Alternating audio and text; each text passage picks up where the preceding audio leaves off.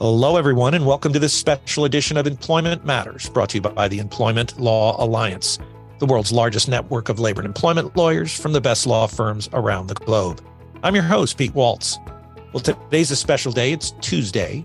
And on the Employment Matters podcast, that means Travel Tuesday, where each week we get the chance to dial in our members from all around the world, and they share with us important things we need to know about doing business in their jurisdiction.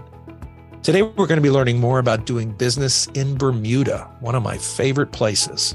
I'm pleased to welcome to the show Juliana Snelling, Director at Canterbury Law Limited. Juliana, how have you been? It's exciting to have you on the show today. Good morning from Bermuda, and I'm excited to be here. Thank you, Pete. Lovely to see you. So, Juliana, I've been there before. It's a spectacular place, and I think a lot of people think of Bermuda like, oh, I got my honeymoon in Bermuda. I actually did have my honeymoon in Bermuda. But they don't know much about the economy, the population, the business structure, because I know a lot of businesses set up their entities with Bermuda in mind. Can you give our audience an overview of the jurisdiction, what it's all about? Absolutely, Pete. And thank you for loving Bermuda. I am Bermudian. I was born here. My dad was a fisherman born here. So I lived in California, France, England for several years and came back because I had to start paying tax there. And we only have a 6% payroll tax, it's called. So that draws all Bermudians back home eventually. But in terms of the overall jurisdiction, getting to know Bermuda better, we are still one of the overseas dependent territories left, whereby the Queen is our head of state. But we are the oldest self-governing former British colony in the world, with a population of just under 64,000. And the most multiracial place I've ever been or lived, with 54% Black population, 31% white, 8% multiracial, and then other. There's like a 3 or 4% Portuguese population of descendants from the Azores, including my grandparents. So you get an interesting show of Portuguese language on the streets too. Our official language is English. We follow the common law of England. We even have laws left over from 1612. We were colonized in 1609 with a shipwreck, the Sea Venture, of trying to get to Jamestown, Virginia, but people stayed here, fortunately for me. So we follow English common law over hundreds of years, but we also have our own legislature, a bicameral House of Representatives and Senate, and we create our own laws. But where we can't find the law, we will go to English law or other Commonwealth jurisdictions. As for Bermuda, the economy, the business, we are a reinsurance market of the world booming. Despite the bad news of our national debt of $3.35 billion that we're struggling with, and our aging population and 10% inflation over the past year on a basket of goods, all of which causes many people to struggle here, the reinsurance market is booming, with the rising interest rates and investment income, incredible, with loads of startups going into 2023. And in the employment sphere, that's what Canterbury Law does. We advise CEOs and CUOs and CFOs on, their contracts of employment here. And they will primarily be from markets like London or New York or, the States and England primarily, or Canadian, and set up their contracts here because they're moving to join the booming reinsurance or captive reinsurance industry here. Traditionally, we were a tourism-based industry. My dad, the fisherman, commercial fisherman, and I know, Pete, you love fishing, but that has been far surpassed by international business, we call it, who employ about 4,300 people in Bermuda, including 50% of those Bermudian. So giving opportunities to locals as well to benefit from the economic climate. It sounds like it's a small island. We bring 4,000 people in, the rest are Bermudians. But what are some of the key issues that businesses have to address when they bring people into Bermuda to employ them locally, so that our countries that are listening and saying, gee, I think having an office in Bermuda sounds like a good idea. What do they need to know about when they're employing in Bermuda? So you hit the nail on the head that we're small. We're only 21 miles long and 1 mile wide. And people say, how can you survive in such a small? But we are 2 hours from New York, 2 hours from Boston, 3 hours from Miami. So geographically, we're positioned perfectly to do business, and you can travel very easily. And 2 hours to Philly as well. So what do we have to look out for when we set up here? So there's two main things you've got to think about: immigration compliance, and of course the law, which is the governing act, the Employment Act 2000. And that will apply to anyone employing people wholly or mainly in Bermuda. Doesn't matter if you're an American company or a multinational company. If you're employing someone wholly or mainly in Bermuda, then the governing law, the Employment Act 2000, which has been going over 20 years now, but significant amendments in 2021, that will apply to your business, and you need to comply with it, primarily to have a statement of employment, a written contract with the fundamental terms for the employee, and certain 2021 amendments. You must have, for example, anti-bullying, anti-harassment policies. And if you don't have the contract or these policies, civil penalties can now be meted out to you up to $10,000 by the employment tribunal. And we'll look at what's changed recently in that. On the immigration front, you have to comply with pretty strict immigration laws that obviously we have to be protective of the local resident population with jobs because we're only 63,000. But so the Immigration and Protection Act 1956 is summarizing it all, dumbing it down. To get a job here, you either have to be Bermudian, a spouse of a Bermudian, we call them an SOB, a permanent resident certificate holder based on long-term residence here, or you have a work permit, which is not an immigration visa. That's something different to travel here from certain countries. We call it a work permit, and it's permission from the Minister of Labor to work here.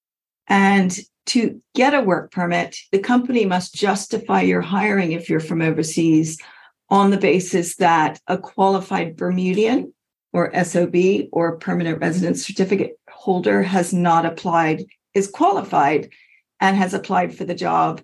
Those people will be given preference, but if they don't exist, the expatriate or foreign employee may have the job.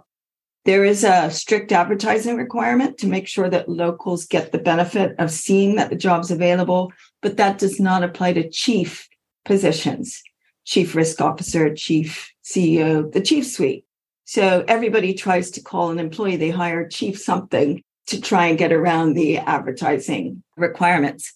Having said all that, we do have a strict policy to protective, but government is very much, since the 2008 recession, trying to encourage companies to come here and set up. So there's a whole range of new work permit types of permits that are being given out to encourage companies to start up here, fintech companies. We have 15 digital asset licenses issued in the last couple years. So we have lots of new, sexy global work permit, this kind of work permit, the new business work permit, all set out in our Bermuda chapter of the ELA Global Handbook to encourage business to come here, despite our past protective policies.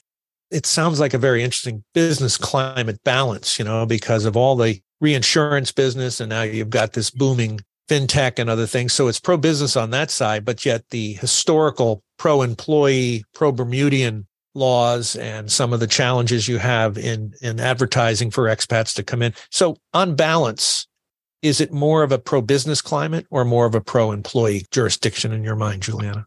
That's an interesting question, Pete. I'd say I'd be a lawyer and say yes to both. It's pro-business in the fact that we've realized the errors of our ways and protective immigration policies of the past and have lost thousands of expat workers here that were paying into our government pension scheme, supporting our aging population.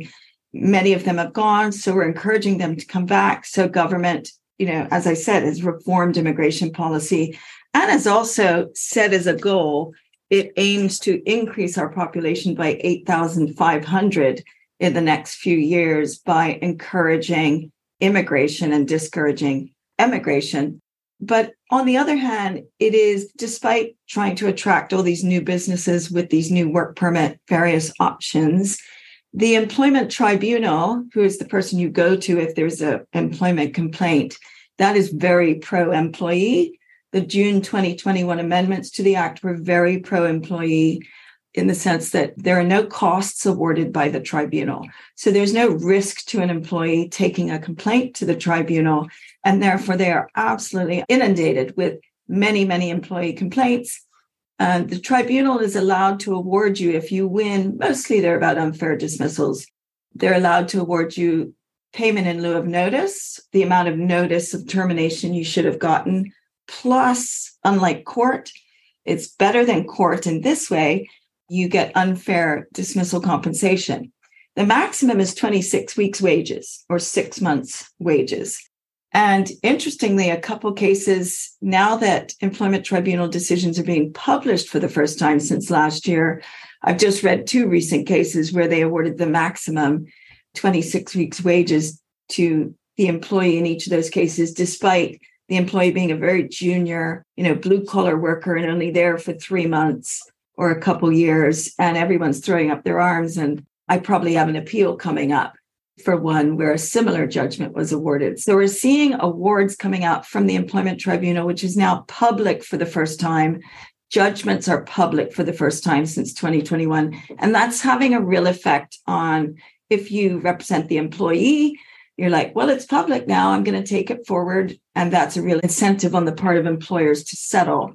And of course, we represent in the ELA mostly employers, some only employers, most only employers.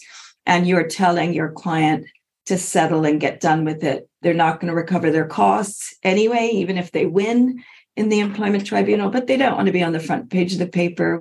And in a small island like that, news travels fast anyway. So being on the headline of the paper, that's right. Everyone knows everyone. That's right. Yes. Well, it's very similar. Our human rights boards of inquiry hearing human rights complaints, if you don't settle, or the human rights commissioner is not able to settle the complaint, it ends up in a public board of inquiry. So even if you're not guilty of a breach of human rights, you still have a headline in the local Royal Gazette of employer accused of race discrimination. And that is a killer to your business. So settle before it goes to a public hearing. Even if you're in the right, the courts and the tribunals are clogged with bad lawyers who don't see the benefit of settling.